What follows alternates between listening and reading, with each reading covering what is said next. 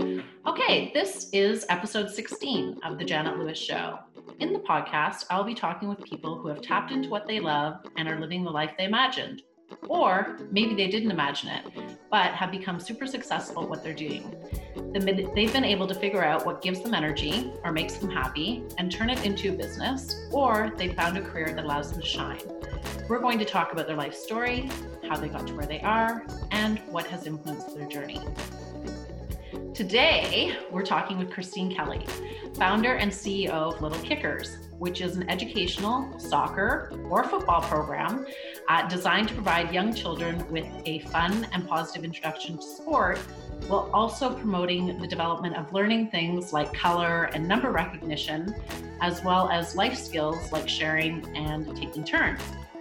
Christine started this program in 2002 in the UK, and since then, Little Kickers has expanded to over 330 franchisees across 30 plus countries, and classes are attended by over 65,000 children each week. Wow, that's a lot of children. Christine is a forward-thinking entrepreneur that is solutions-oriented and doesn't take no for an answer.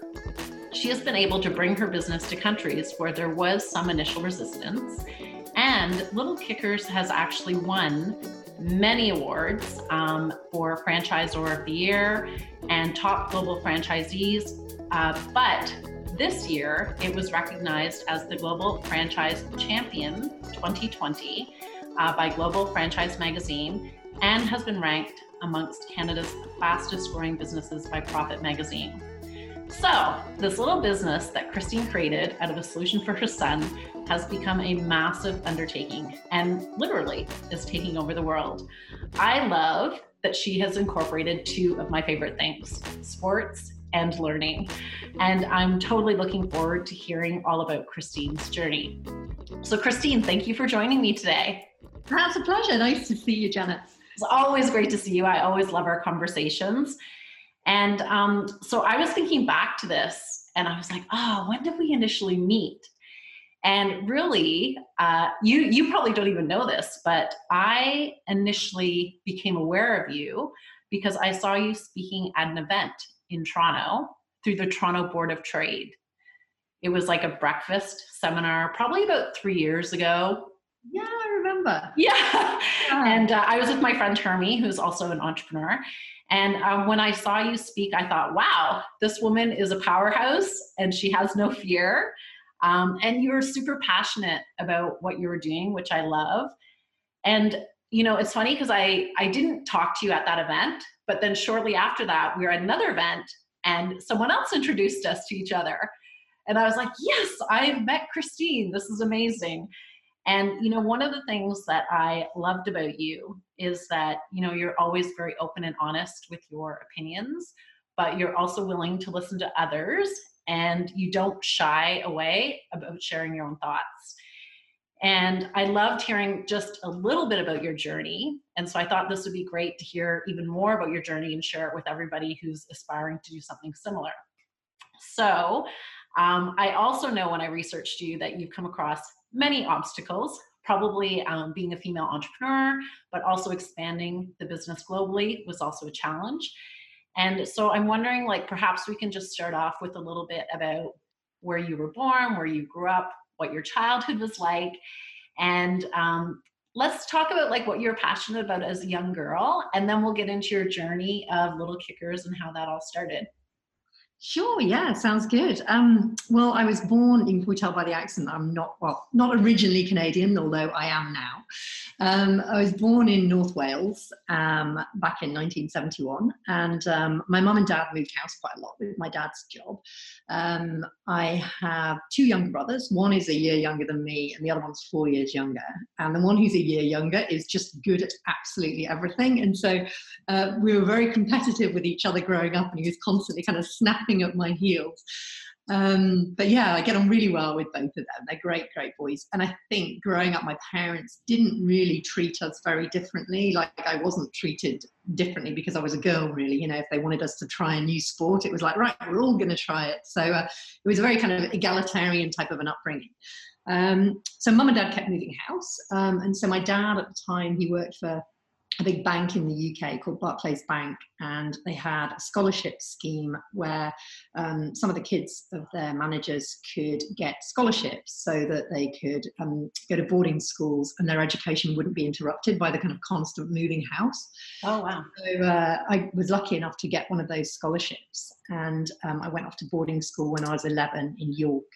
And it was an all-girls boarding school, so quite kind of a different experience from living at home with my brothers.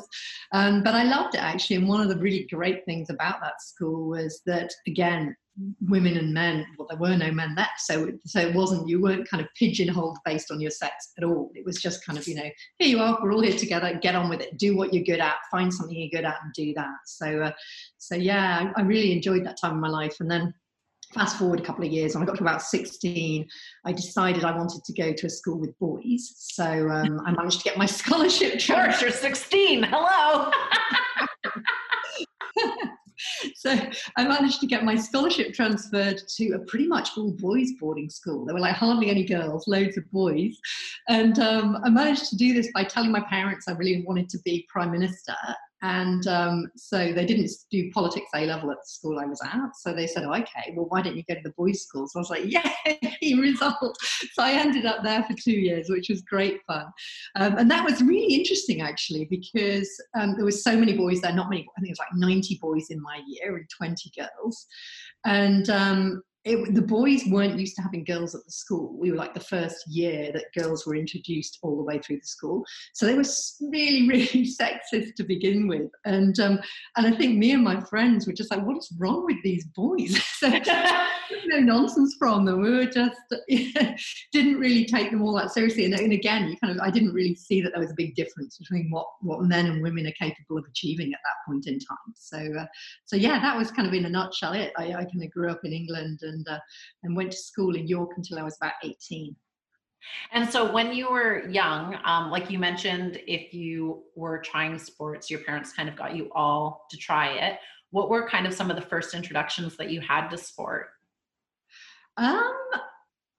Loads of organised sports at school, because in England you don't really, it might have changed nowadays, but in those days you didn't really specialise in one particular sport, which seems to be the kind of the way things are moving in Canada, which I don't think is a great thing, to be honest. But in England, you kind of did multiple sports and kind of different sports. I guess from over here there was no ice hockey or anything like that. It was much more kind of tennis or swimming or field hockey and those types of sports. But yeah, mum and dad always just encouraged me to try anything. Unfortunately, they didn't do soccer, football when I was growing up. Like, women just didn't play. It was more of a boys' sport. So I missed out on that because I'd have loved to have given that a go when I was younger. Well, yeah. And so it's even more interesting that this is kind of the business that you've created, right? Because it's not from an early childhood. So you finished boarding school. After you finished boarding school, what did you do?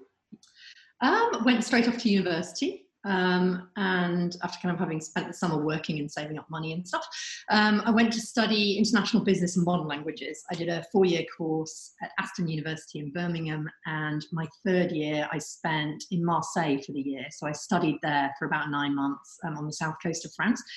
Yeah. And then I got we had to do a work placement. So I managed to get the best work placement ever. I was working for Schweppes. And I was a sales rep, and my territory was the Côte d'Azur, so between Marseille and Saint-Tropez. So I'd go out every day in my little suit with my briefcase with my Schweppes samples to all the little kiosks on the beach and try and persuade them to buy Schweppes products. It's fantastic, really good fun. And so was the Schweppes internship, was that your first kind of like working experience, or did you have any working experience before then?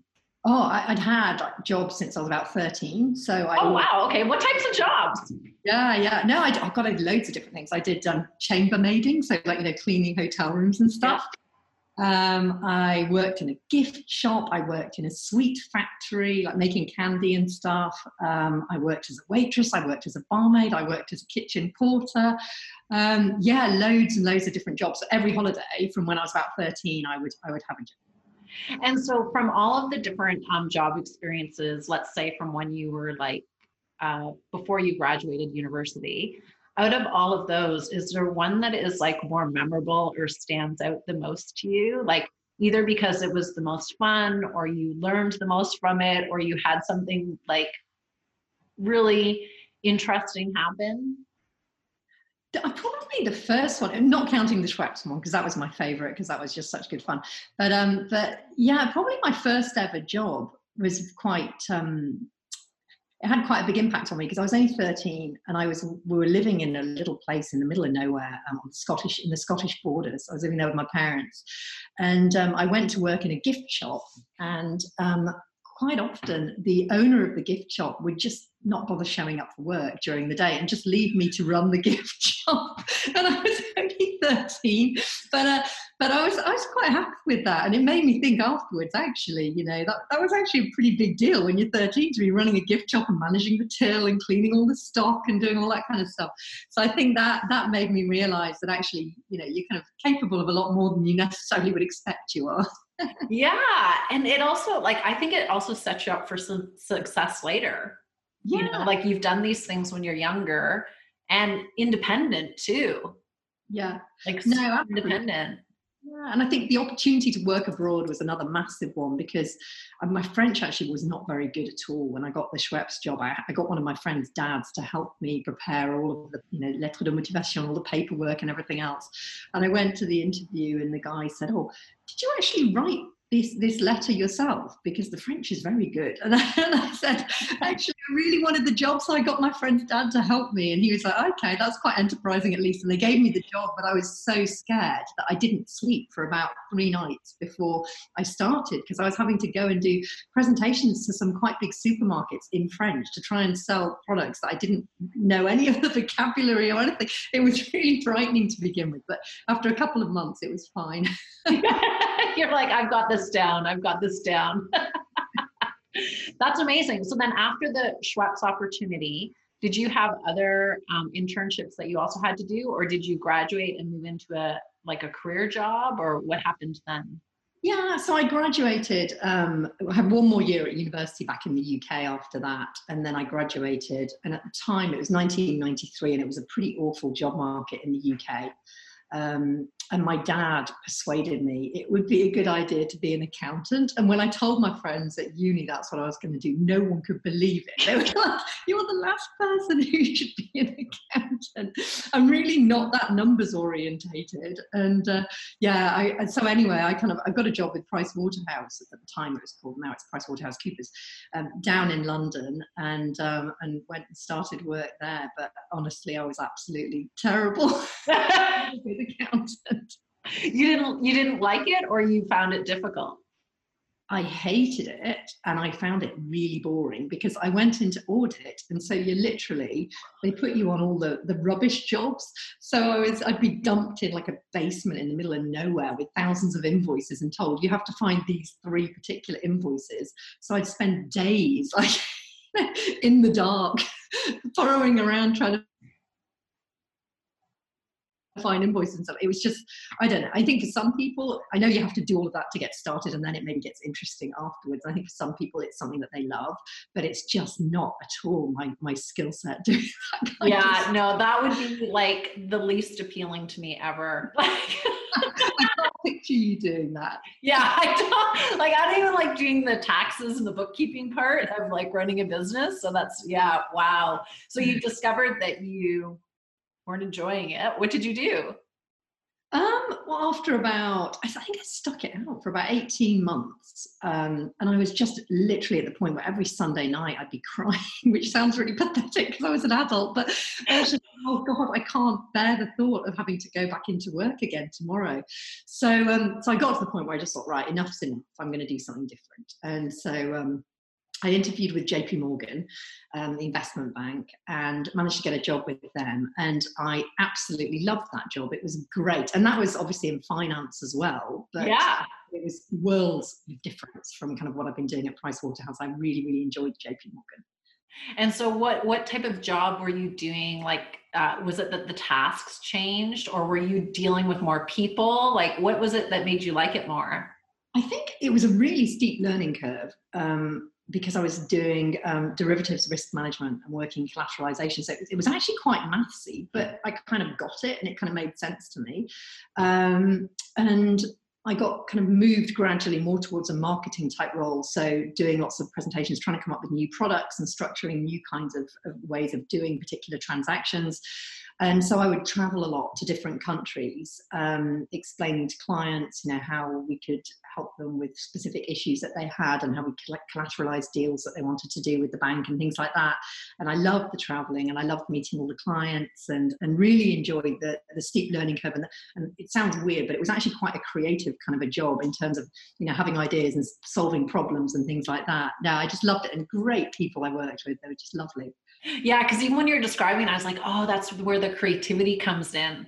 So did you, at some point in time, it could have been even later, like when did you discover this skill or this love for creativity? I'd always had a bit of a kind of spark around setting up businesses. So I was constantly, when I was little, setting up flower stalls with friends and things like that. I always had a bit of an eye for that kind of thing. And so I think even when I was at JP Morgan, actually, I set up a business, a cleaning company with a friend. It was meant to be more like a kind of concierge service because that kind of thing didn't exist in London at the time. But I recognised that there was a need for a lot of people I worked with who were working, 12, 15-hour days, to have somebody who could, take their dry cleaning out, or if they were having fridge delivered, to sit at home and wait for the delivery, because we didn't get loads and loads of holiday and people didn't want to spend their time sitting at home and doing that. So there's that kind of thing, but combined with the cleaning business. So I set that up, and it actually, some of my friends at JP Morgan obviously found out about it because I didn't keep it a secret, but it turned out you weren't allowed to have another job while you so I ended up just giving the business to my business partner at the time, and she ran it successfully in London for about 20 years and moved to Australia. But yeah, no, it was a successful business. Wow. Okay. So you had the cleaning business that you set up, and then you also mentioned a flower business when you were younger. Were there any other businesses in between there? There was so when I was setting up Little Kickers, I also had an idea at the time, because obviously I kind of had a newborn child, and I was looking for nice pajamas for my son, and I couldn't find any anywhere. And my ex-husband's father lived in Indonesia, and there's lots of pajama manufacturing places over there. So I decided that I would create my own range of pajamas. So the kids. And I was hoping to expand it into more products, but I ended up getting it was a couple of thousand pairs of pajamas delivered. And I decided in the end, because Little Kickers I set up at a similar time, so I was like, whichever business takes off, I'll just do that. But the pajamas, they followed me around for years. Whenever I moved house, I'd have to move these 2,000 pairs of pajamas with me, and they ended up in my grandma's garage. And unfortunately, when she passed away, my mum was like, we can't just, Mum, they're 10 years old now. What's 10-year-old pajamas? So at that point, we ended up getting rid of them. But yeah, the pajamas followed me around for a long time. But that was another business I decided to set up, but that one didn't work out. That's so funny. So when you do products, if they don't sell, they do tend to stick with you and follow you. And I've talked to authors who have the same thing with books, right? Like, oh, I had all these books produced and they're all in my garage, and I couldn't even give them away.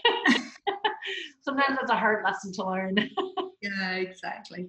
So you came up with the idea of Little Kickers. You were still at JP Morgan. Yes. Or you were there. And I'd actually kind of moved. So I had my son, Lucas, and decided that I was working really, really long hours at JP Morgan. And so I decided that I'd quite like to change careers to somewhere where I would be able to go part-time. So I did that, and I actually ended up at Enron. I ended up as a risk manager there 4 months before it went bankrupt. Are you serious? So I was there when it went under, unfortunately, and at that point I was like, seriously, who's going to hire an ex-risk manager from Enron? Maybe I'll take a little bit of a career break and spend some time with Lucas, because I kind of missed seeing him grow up and stuff a lot. At that point he was kind of 2 years old. So yeah, the Enron years. Oh my goodness. Okay, so then you're at home with Lucas. Yeah. And how did the whole idea of Little Kickers even start? Yeah, so I hadn't, for the first 2 years he was alive, I didn't spend much time with him at all because I was working really, really long hours. And yeah, it was kind of quite a stressful time. And so when Enron went under, I thought, actually, I'm just going to take a bit of time off and just spend some time with Lucas. So he and I ended up going to the park every day, and he just loved to play football, soccer. And so I'd have to stand in goal every day and he'd be kicking balls past me. And as I said, kind of women of my generation, football wasn't a thing that we learned when we were at school. So I didn't really know what I was doing. And so I decided that, having chatted to a few of my other friends, that they had kids too who were really interested in playing football, but there were no classes for any kind of sport really for young kids. As I said, at the time, Lucas was 2, so I decided that I'd do a little pilot at the nursery school that he attended, and just see whether there was actually proper interest in, proper classes being set up that people would actually pay for. So I ran a pilot in his nursery school. I deliberately asked all of my friends not to send their kids because I didn't want them to do it just because they felt sorry for me. It actually was commercially viable. She was at Enron. Send your kids. No, exactly. So yeah, I was really pleased though that the pilot that people paid for got oversubscribed by about 400%. So I was like, wow, definitely demand for this. So I thought, well, why don't I just expand this as quickly as I can across different areas of London, and just see how big it can get. So I had a look at the map of the different kind of areas of London, decided which ones I thought were probably a kind of similar demographic to the area I lived in, which was kind of, lots and lots of kids, and just set up about 35 classes in the first year that I was operating. And it kind of got to the point then where I was, back to square one a little bit. I was really struggling to see anything of Lucas because I was working so hard running a business I set up for him. So that kind of started to backfire a little bit at that point. So how did, when you set up the 35 classes, were you teaching the classes, or you had hired other people to teach the classes? So I managed to find in a kids' play park when I was out with Lucas one day, there was a guy who was wearing like a football kind of kit and playing football with his son, who looked a similar age to Lucas. And he seemed to know what he was doing and seemed to kind of understand what kids of the age of kind of 2 or 3 were capable of doing as well. So he had a kind of bit of an understanding of football coaching plus early years development. So I just got chatting to him and said, do you fancy being the lead coach and I'll be your assistant coach?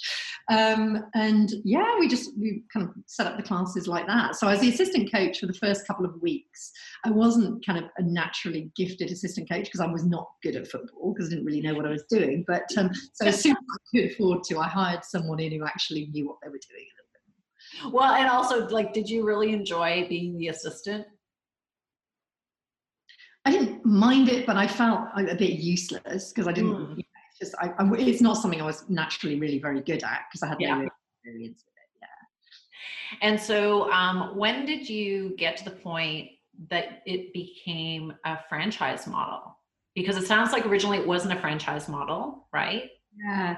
No, so originally it wasn't, and I think. It's kind of, with any franchise business, you have to have set up the pilot or a business and run it and made it profitable before you can start franchising it. Because if you can't set it up and run it profitably yourself, there's no way you're going to be able to teach someone else to do it. Yeah. So yeah, by the end of that first year, I'd got the 35 classes a week up and running, and I knew that it was commercially viable, it was making a profit and everything else. So at that point, I decided that probably it would make sense to start franchising it. It's actually somebody approached me, a lady from Northwest London, who wanted me to set up classes in her area. And I just said, look, I'm at capacity, I can't set up anymore. And she said, well, how about I buy a franchise? So I kind of quickly ran off, did a bit of Googling to try and find out franchising. And I was very upfront with her. I just said, look, I don't know much about franchising, but I'm more than happy to help you set up the business. And, you tell me what you need. And she was fantastic first franchisee. She was an ex-banker as well, actually, but she'd had a really good career before she had kids. She wanted to have her own business, very ambitious, very driven, wanted the work-life balance, and was quite demanding, saying, I need need this, I need you to prepare this for me.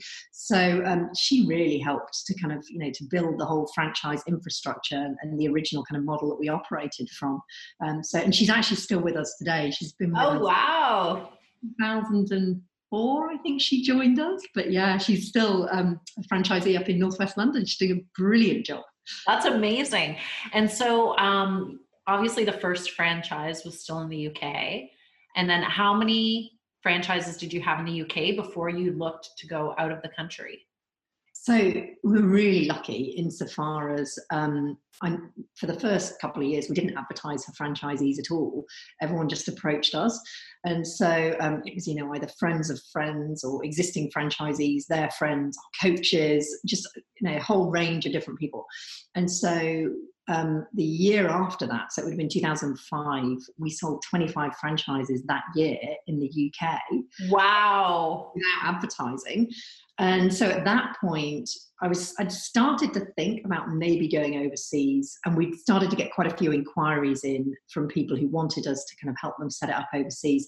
But I chatted to a few other franchisors who were in a kind of similar-ish kind of space, like as in kind of children's services, and they all said, do not do it, don't go overseas, it's an absolute nightmare. One of them, their finance director, had to move to Australia for 6 months to deal with lawsuit that was going on, and they just said, just keep focusing on the UK, don't expand outside of the UK.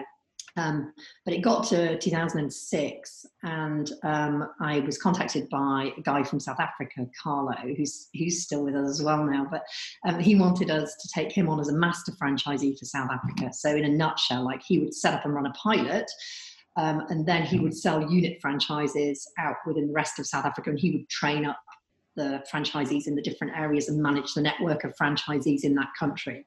And I really liked him and thought he would probably do a really good job. He had good business experience. And so I decided that, he would be our first master, and we'd give going overseas a tentative go and see how it went. And yeah, as I said, he's still with us today and doing a great job in South Africa. I think he's got about 25 franchisees over there now. Wow. So you mentioned one of my favorite words that a lot of entrepreneurs use, and it was the word lucky. Oh, we just got lucky. It's like, do you really think you got lucky, or is part of it that you're just open to opportunities and you see them when they come along? I think I'm very open to opportunities. Yeah. And I think to a degree, it sounds a little cliche, but I think you kind of make your own luck, don't you? So if you're somebody who, even if something turns out and, or works out in not a fantastic way, not exactly as you'd wanted it, but actually, if you can kind of think outside the box a little bit and think, actually, maybe I could twist that on its head and do this with it. I think if you can think in a slightly different way, then you feel possibly lucky, but I think at the same time, it's just pushing away at the same idea, I suppose. Yeah. And then it's Carlos from South Africa. Okay. How did he learn about you or find out about you? Like, did he meet you somewhere? How did that relationship start? I think he found our classes online, actually. And that was the case with quite a few of our international franchisees. They either found us online, or when we were quite lucky, because when we started in London, obviously there's a lot of people who travel overseas with work and live overseas. So we had so many of our franchisees who basically their kids had come to classes in London, and then they moved off to Sydney and wanted to set up a franchise there, or Jakarta or Johannesburg, whatever. So we had a lot of master franchisees who all kind of are connected in some way and all kind of know each other. But it's because of that, the fact that people now are quite transient, and companies will move people quite easily between different capital cities around the world. Wow. So after South Africa, what was the next country that you? It was Australia and New Zealand at about the same time. We got 2 masters in Australia, one for Queensland, one for New South Wales, and then a master franchisee in New Zealand. And those were kind of a bit tougher because the time difference with the UK is a bit of a nightmare. So it was at that point that I kind of decided that in order for me to take someone on as a franchisee, I was doing all the support. So I was having to speak to them at, 10 o'clock at night and things like that, once I put the kids to bed. But in order for me to be happy to take someone on, I had to actually really like them as a friend. It wasn't just that I had to know they would be good at doing the job and good at being a master franchisee, but I needed to actually want to spend time in the evening chatting to them. And so luckily, you know, the first 3 or 4 franchise, they're absolutely fantastic. And it's actually, you know, some of them are still with us now. I think that New South Wales master, he's taken on Queensland now, but he's still with it. And I always just look forward to chatting to him. We end up kind of, you know, 2-hour conversations and stuff, but just a lovely, lovely guy. And I think a lot of the masters, they're just great people. It was a pretty good criteria for choosing them, you know, not just that I knew they could do the job that they needed to do, but actually that they were really good people, especially if you're kind of working with somebody who's so far away. And we spend a lot of time trying to build up those relationships with the masters, because you want their first phone call, if they run into trouble, to be to you so that you can help them, rather than to a lawyer, you know, particularly if they're sitting on the other side of the world. So yeah. Yeah.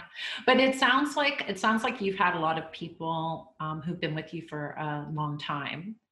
And, you know, I think a lot of that also speaks to good leadership too, right? So there must be things that you're doing that really appeal to them, or speak to them, or make them want to stay with you as long as they have. Well, thank you. I think the main thing that I've kind of learned, I guess, as I've gone along the way, it's very different from working in a corporate environment where, you know, I was very used to just doing what I was told and getting on with my job. Whereas I think with Little Kickers, what I recognize now is we have so many franchisees from so many different backgrounds, and, you know, they've got a wealth of experience. And if we can harness all of their insights and experience and recommendations, and, you know, to be fair, I'm not out there every day selling classes to customers and running classes. The franchisees are. So if we maintain that relationship from our head office with each of the franchisees and have their feedback, find out what competitors are doing, find out what they think our next move should be, then I think it makes the business that much more successful. And it kind of gives everybody ownership of the decisions that we take and the strategy that we're the kind of direction we're moving the business in. And if you've got people who kind of buy into that because they know that you haven't just made it up from nowhere, you actually discussed it with everybody, then I think people are a lot more motivated and a lot happier to actually keep moving in the same direction with the business. So I think the main benefit we've had as a company is this incredible network of franchisees that we can just leverage all of their skills, their experience on an ongoing basis to make sure that, you know, we're kind of staying ahead of the game on everything that we do. Yeah, no, that's amazing. And it's also like allowing them to feel like they're adding value, you know, and they're being heard, which I think is super, super critical, especially nowadays.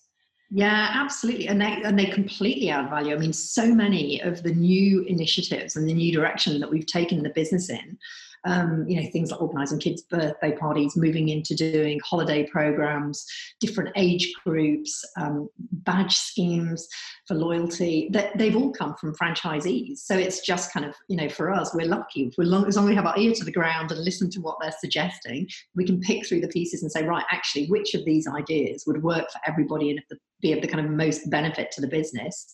And you're right, once people know that you're listening to their feedback and that you're going to kind of take some of their ideas forward, they're a lot more brought into it. Yeah. Yeah. And so when you're looking, like you're in 30 plus countries, there has to be some differences across the globe as to like what works in one region versus definitely won't work in another region. And so with your strategy, do you try to find something that will work across all, or work across a majority? Like, what does that look like? Or are there things that come up that you're like, this will definitely not work here, so we can never implement it anywhere? Like, how do you work through those?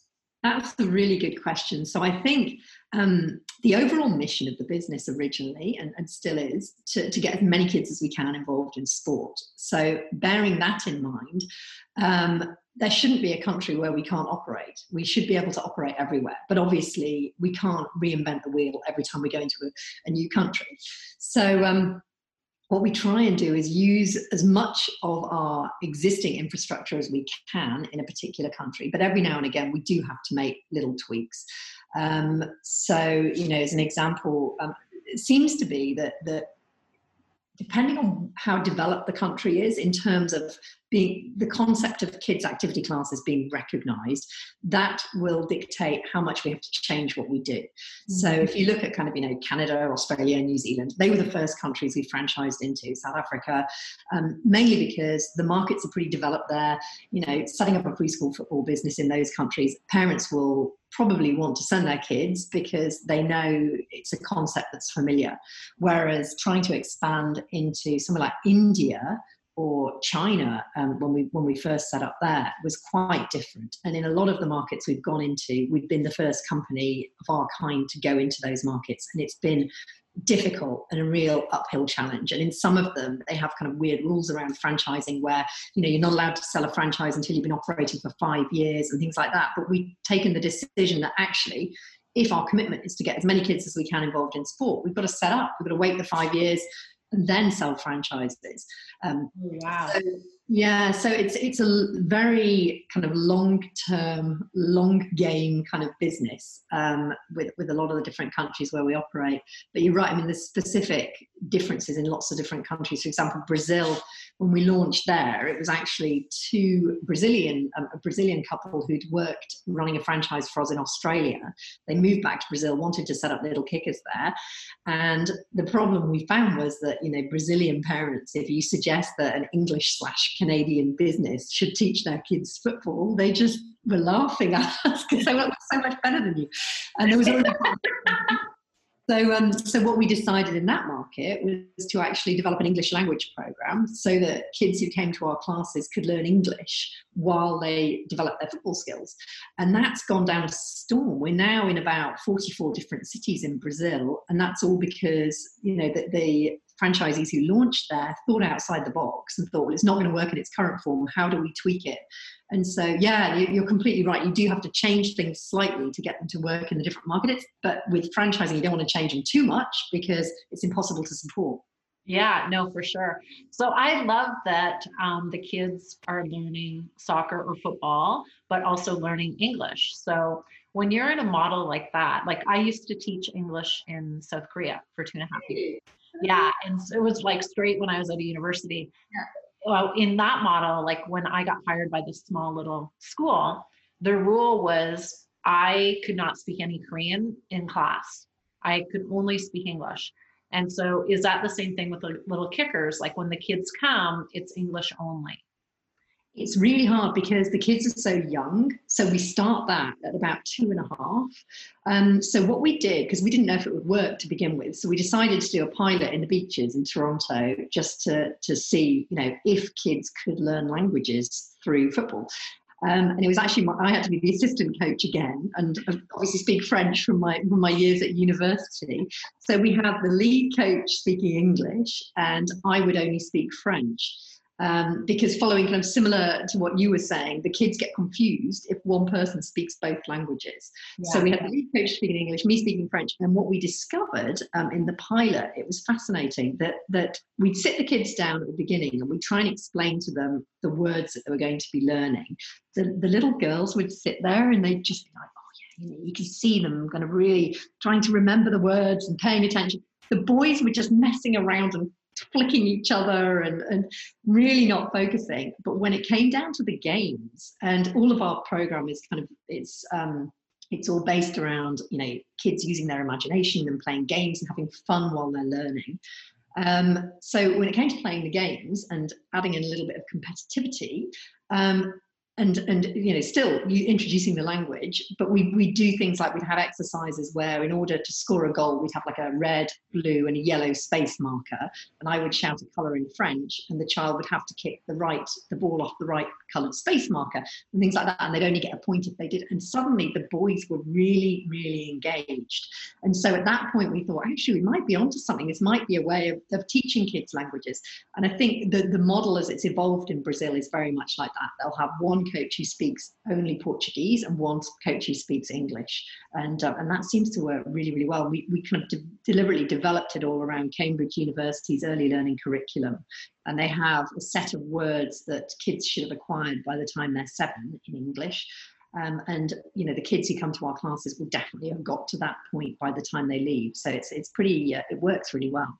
Yeah, that's what I like. That's what I like about Little Kickers is that it really looks at like developmental research around whatever it is that you're trying to teach the kids, right? And so it's not just, there are lots of businesses out there that will say, oh, we do A, B, C, and D, but they're kind of doing it by the seat of their pants. And they don't ever link back into the research and like, does this really make sense to be doing it this way? And that's one of the things that I loved when I was reading about Little Kickers, like how much it is tied into research and development and the latest stuff that's out there. Yeah. And so how do you stay on top of all of that component? We have a really good team, actually. I feel very lucky that our franchisor team, we've got a lot of people who've studied sports science, kinesiology from different countries around the world. The bulk of them have worked for as coaches for a number of years, and potentially also franchisees before they join the head office team. So they know the business inside out. And I think the thing that they all share is they're fascinated by how kids of this kind of age acquire skills and how they develop. And so they've all got a natural interest in that anyway. But we do partner up quite closely with some universities as well. So U of T, we were doing quite a bit of work with their early childhood development. And we've had some of their students as placement students. We've actually given a franchise to my old university in England. And the idea behind that is to get placement students every year. We'll kind of switch out and get 2 new students in who will set up and help run the franchise in Birmingham. But yeah, we do quite a bit with universities to make sure that we're getting new input and new knowledge into the business. Yeah, no, that's super interesting. And so with the Little Kickers, from when you started until now, what do you think has been your biggest challenge to date? I think probably the biggest challenge was in the first few years, and I think probably anyone who's set up a business would say the same thing. It's when you don't know if it's definitely going to work, and you know that you could be employed by somebody and earning a decent salary and there's no risk, but instead you're a complete idiot and just say, no, I'm not going to do that. Illogical and irrational. And because when I told my friends from the JP Morgan that I was going to be setting up a kids football coaching, they could not believe it. They were like, what are you talking about? Why would you do that? And now it kind of makes sense. But I think the hardest thing is when it's not a proven thing, you don't know if it's definitely going to work. It's really, really difficult to keep slogging away at something. Yeah. Trying to make it work. And I think, would you say that from your experience, that's similar as well? Oh, for sure. Like you think about like, I could have kept my career at this big organization and financially been so much further ahead. And no, I'm just here working more hours than I thought I would. So I think when you get into that part of the journey, you don't really realize what you're getting into.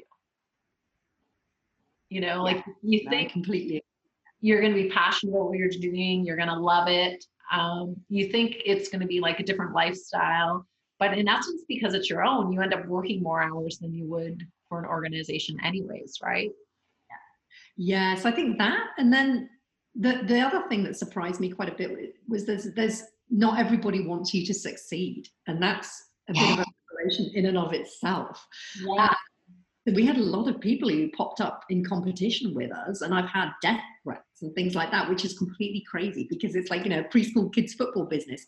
But yeah, when you start to make a go of it and it starts to work, a lot of people are very hostile towards you, even my government. Okay, but can we go back to death threat? Like, what? I've had a few. Seriously? First one, when we first started out, it was actually someone who set up in competition a couple of months later. And he rang up, and I think he'd only just found out about it. So I don't think he didn't copy what we did. I think he didn't realize that we were already doing it, and he thought it was his idea.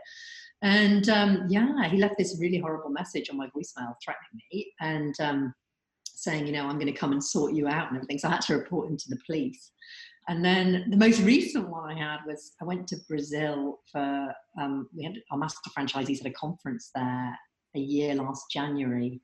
And I got a death threat from someone in Brazil saying they were going to chop my ears off. What? I know. So when I went there, I deliberately didn't post anything about going or anything on social media till I got back. And I went under a false name to the hotel. And yeah, I think I was probably just being paranoid. But yeah, it's not nice. You kind of think, wow, but all I'm trying to do is get kids to do some sport. Yeah. Yeah, it's like when you started this business, you didn't realize it would be like risk-taking behavior for your life. Yeah. Wow, that's fascinating. So at what point in time did you really think, wow, I can't believe how far this has gone. This has really been super successful. I'm so happy I chose this. Do you know, it didn't really happen until February, because I don't know, I think when you run your own business, you kind of have tunnel vision into it a little bit, and you don't really see much of what's going on in the outside world. I think the business, when it was becoming really successful in the UK, I moved to Canada. It's about 10 years ago. And then it was kind of like, slogging away, building up business in Canada. So it was only really in February, I got a phone call to say that we'd won Global Franchisor of the Year, which is the kind of grand prize for franchising, and I couldn't believe it. But I deliberately got the team together in Orlando. I didn't tell them that we'd won, and got them all together in Orlando, and we went to the awards and got the award. And at that point, I was like, actually, that's probably for our industry probably about as good as it gets. So no, I was really, really, really chuffed about that. Really happy. Yeah, no, that's amazing.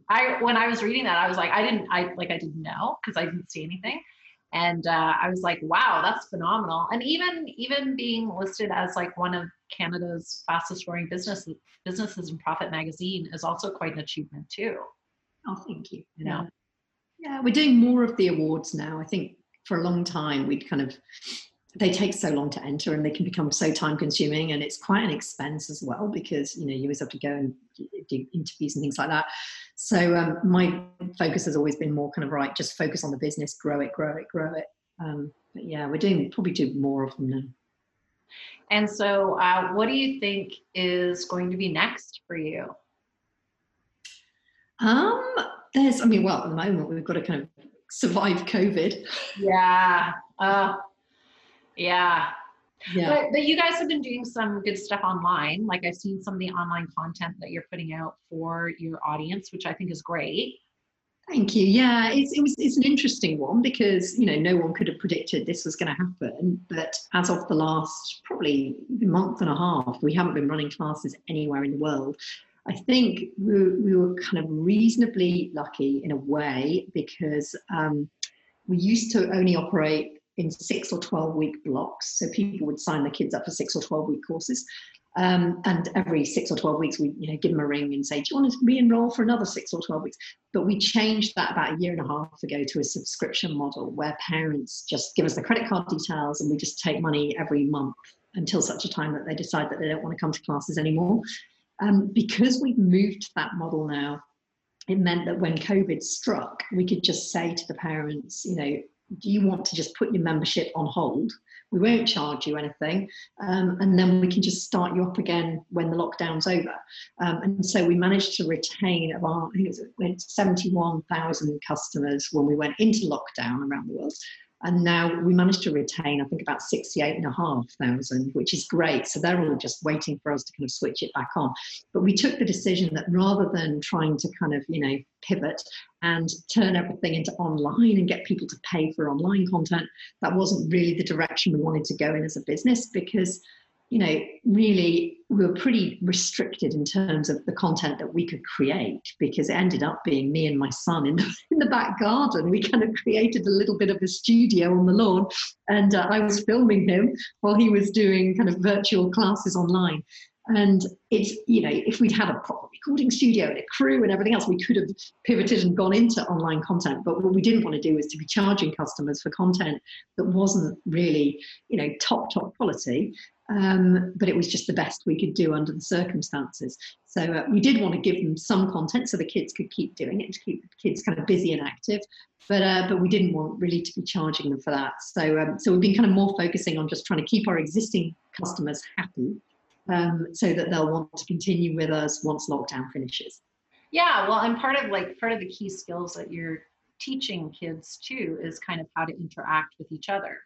So if you're doing online content and it's to one kid in their living room, like, yes, they're having fun and they're being active and doing it, but they'd kind of be missing out on those sharing or standing in line or some of those other real life skills that you're teaching them, right? Yeah, I completely agree. And I think, well, I've had this debate with quite a few other franchisors who have kids' activity businesses. And really, I think there's a massive difference between sport and exercise. So Yeah. exercise is what you can do at the moment at home, you know, in your back garden on your own, or watching the TV, kind of working out. But I think sport is worlds apart, and the skills that you can learn from sport and the enjoyment you can get from sport is, you know, far and away above what you can get from exercise, in my opinion. And I think that's kind of what our ethos is around as a business, rather than actually just getting kids fit and healthy. We want them to develop all those other skills that you get from sport. Yeah, I think, you know, I did an interview with my university coach from McMaster, and we talked a lot about the difference between sport and working out, or sport and exercise. And I just think, like, I've always been involved in sport from a young age. And there's just so many things that it teaches you. And the biggest one is resilience. You know, Yeah. so when you are dealing with something like COVID, you know, for me, my mentality around this is going to pass. And, you know, it's just important to keep moving forward and to try to keep your day as much as you can similar to what it was before. You know, and sport also teaches you discipline and how to self-motivate. Like, there's just so many things that you get out of sport. So I always hope that there's going to be great people out there that are promoting sport and giving opportunities for kids, especially at a young age, because I agree with you. Like, I think if they have a super positive experience when they're younger, you know, it might not be soccer they continue in, but they'll at least find something that they really enjoy, right? Maybe it is soccer. But it's really super important to have that positive first experience. Yeah, no, I couldn't agree with you more. And I think it's been proven by statistics that if a child gets involved in sport and loves sport when they're young, they are way more likely to continue doing it throughout their kind of adult years, or adolescent years and into adulthood. So I think really, you know, it's one of the most important things you can do for a child is to give them that experience when they're young, and to get them to love exercise, sport and physicality. Really, really important. Yeah, like I always say, one of the things that my parents did when we were young, which I 100% appreciate, is we had the opportunity to try so many different things. You know, like, of course we were put in swimming right away, and then it's t-ball and baseball and then soccer. And so it's like having all of these different experiences gets you familiar with, like, feeling uncomfortable in your own body and trying new things. But it also sets you up for trying things that you might really want to try and you're not so leery to jump into it. Yeah, I completely agree. And I think there's very much kind of mentality around winning nowadays, which I think unless you've had experience of losing, you don't build that resilience, as you were saying. And my daughter, she's big into beach volleyball, and she's been playing for years now, but quite often when her team would lose, I'd actually, you know, not be delighted they'd lost, but would think, actually, she is learning now. You don't learn as much by winning as you do by losing, I think, and you don't build the same kind of mental and strength and resilience. So yeah, I couldn't agree with you more. I think it's really important. Yeah, and I think, you know, that's the biggest thing about sport. Like, it is about winning and losing. And it's also translating into life where, you know what, maybe today I didn't win that business, but guess what? I can go out and try again tomorrow. Yeah. And it's not the end of the world. Yeah, I completely agree. And I think sport is you know, the sad thing I've seen in Canada and in the UK, but a lot of teenage girls, they kind of get to the age of 13, 14, and they drop out of sport at that point. And I think that's the point, that's the time when it's so important for them to carry on. Because I think, you know, even more important than a boy necessarily building those skills that sport builds, the resilience and everything else, women need that, because the world much as it would be lovely if it was all completely equal, it's not quite there yet. And so I think sport's incredibly valuable for women in terms of for young women in terms of building that resilience. Yeah, and I think sport also teaches you about not just goal setting, but also about having dreams and trying to achieve dreams, Like for me, I come from like a super, super small town up north, and I wouldn't say I ever really thought about even going to university. Like I didn't even think it was a possibility until I was in grade 10 and I went to a tournament at a university. It was actually a tournament at McMaster. Oh, yeah. And I was like, oh, I love it here. I want to go here. And so, having the opportunity to have those experiences at that age also help you have some goals later of seeing like what possibilities are and maybe where you do want to end up steering your life to go. Yeah, no, absolutely. Completely agree. Okay, so I'm totally aware of your time. So I just want to ask you a couple of rapid fire questions. And the question is quick, but your answer can be as long as you would like it to be. Okay, are you all set? Yep, all set.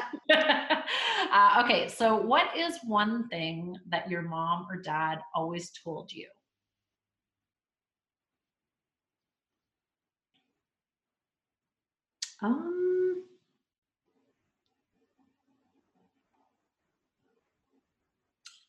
I know my mum was very much into treating other people as you'd like to be treated. And so, there were two things. There was that, treating other people as you'd like to be treated. So, being kind. And I think that was probably the main one. And if you haven't got anything nice to say, don't say anything at all. That was like all mums say that. I say that to my kids. It's true though. It's true. Okay, so in your life, have you ever quit or given up on something? Oh, lots of things. Yeah, I think because I love trying new things, so I couldn't possibly keep doing everything that I try. But there's nothing, I don't think, that I've quit or given up on that I really regret having quit or given up on. So most of the things that I've tried and that I've enjoyed, I've carried on doing. But I think unless I had the attitude that I'm not going to love everything, then I wouldn't try as many things as I do. So yeah, so I definitely, when it comes to things that I try and I don't enjoy, I'm a quitter. I just won't do them. Forget it. So is there anything, I've had this experience, is there anything that you've tried and you didn't enjoy it as much as you thought you would, and then you're like, oh, I really wish I enjoyed that because I'd like to be good at it? Snowboarding. Oh. That killed me. I really, really, really wanted to be good at snowboarding. I even bought like funny ski pants with rubber padding around the bum and everything. And I love skiing. So I was like, right, obvious next step. And I am just absolutely useless. And I was getting more and more injured as I tried. I really wish I could, because it looks kind of like, this is not worth it. And what is one thing that you cannot live without? My kids. Oh, of course, yeah. And they're good kids too. Oh, thank you. When you're thinking, like, this will be the last question, but it's kind of like a message. So I steal this question from Tim Ferriss because I love it. But if you could have a billboard anywhere and it could say anything, what would that billboard message be? That's an easy one. It would be, what's the worst that can happen? Oh. Because that's just my motto with everything. It's like, give it a go. What's the worst that can happen? And if you kind of work it out and the actual worst that can happen is not all that bad, why not give it a try? Yeah, I love that. Because there's so many things that hold people back. Yeah. And really, like, when you're thinking about like what's holding someone back, it is their idea or their imagination of what could go wrong. But when you look at it, it's like, what are the chances of that really going wrong now? Yeah. And even if it doesn't really matter that much, give it a try anyway. Yeah. So I did that last year with skydiving. Oh, did you? You did skydiving last year? Wow. That's brave. And how was it? You lived to tell the tale. It was, it's funny because what I thought I would be like nervous about, I wasn't, but I thought that I would like love it, But, you know, I did love jumping out of the plane, and I actually loved the free fall part. Like, to me, were you fastened onto somebody, or you just? Yeah, I was fastened onto someone. Yeah, I have a video of it. But it was fascinating, like, to fall. But the part I did not enjoy is after they pull the chute, we ended up like twirling like around and around. And I didn't even think of that as being like part of the experience, but I don't even do well on like rides that go in circles. Is it meant to do that? Or was that? Well, it was a really super windy day, and the wind had changed directions, and some of the instructors twirl you because they think it will be more fun. And so when we got to the bottom, the guy was like, "How are you feeling?" And I was like, "I'm going to be sick." I loved it, but I'm going to be sick. So I think I'll go again. This is the thing though, I'll go again, but I will tell the instructor that I'm with, like, no twirling. Would you do it on your own, or would you only do it with an instructor? Like, do you have to do a few jumps with an instructor before you can do it on your own? Yeah, I think you have to do like 20 jumps with an instructor before you can do it on your own. Yeah. So I don't know that I'll ever get to 20 jumps because there's so many other things I want to try. Yeah. Like, I would love to try, you know how you can jump off the cliff with the parachute? Yes. Try that, or hand gliding, I would love to try. The parapomp thing, they call it, I think. I tried to do that with my son years ago, but I think the wind changed, and so they were worried that we could be flipped back against the cliff, but I would love to try that. Yeah. Parachuting, I think that I'd get scared that high up. I don't know. But no, you know what? You've flown so much, you'd probably be fine. Yeah. Because it's really like you get to the door, and then they're like, "Okay, go," and you're like, "Okay." I guess if you're on someone's back, you don't have much choice, do you, really? Yeah, and you know, like, he knows what he's doing. I don't really have to know anything. Yeah, I got scared on the edge walk at the CN Tower because I don't like heights that much, and I was expecting you just like hold on to the banister and walk around the middle, and they make you dangle over the edge, and I didn't like that very much. So I really admire you for being brave enough to do that. That's quite. Well, it's kind of last minute, and I'm like, sure, let's do it. But it goes to what you say, like, what's the worst thing that could happen? Well, that gives something quite bad could happen, I would imagine. Yeah. But you know, as an entrepreneur, we're all high risk takers anyways, right? This is true.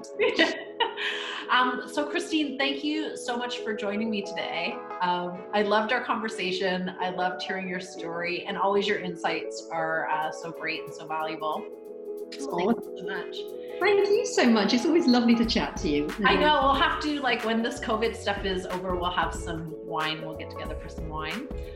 But if people wanted to follow you online or get in touch with you, where's the best place to find you? I'm on LinkedIn, Christine Kelly, Little Kickers. Okay. Or my email is christine@littlekickers.co.uk. So it's .co.uk on the end rather than dots. And then Little Kickers, I'm guessing, has Facebook, Instagram. Yeah. Okay, great. So I'll put those in the show notes so people can go there for more information about Little Kickers. And thank you again. Well, thank you, Janet. It was great to see you. Great to see you too. Bye.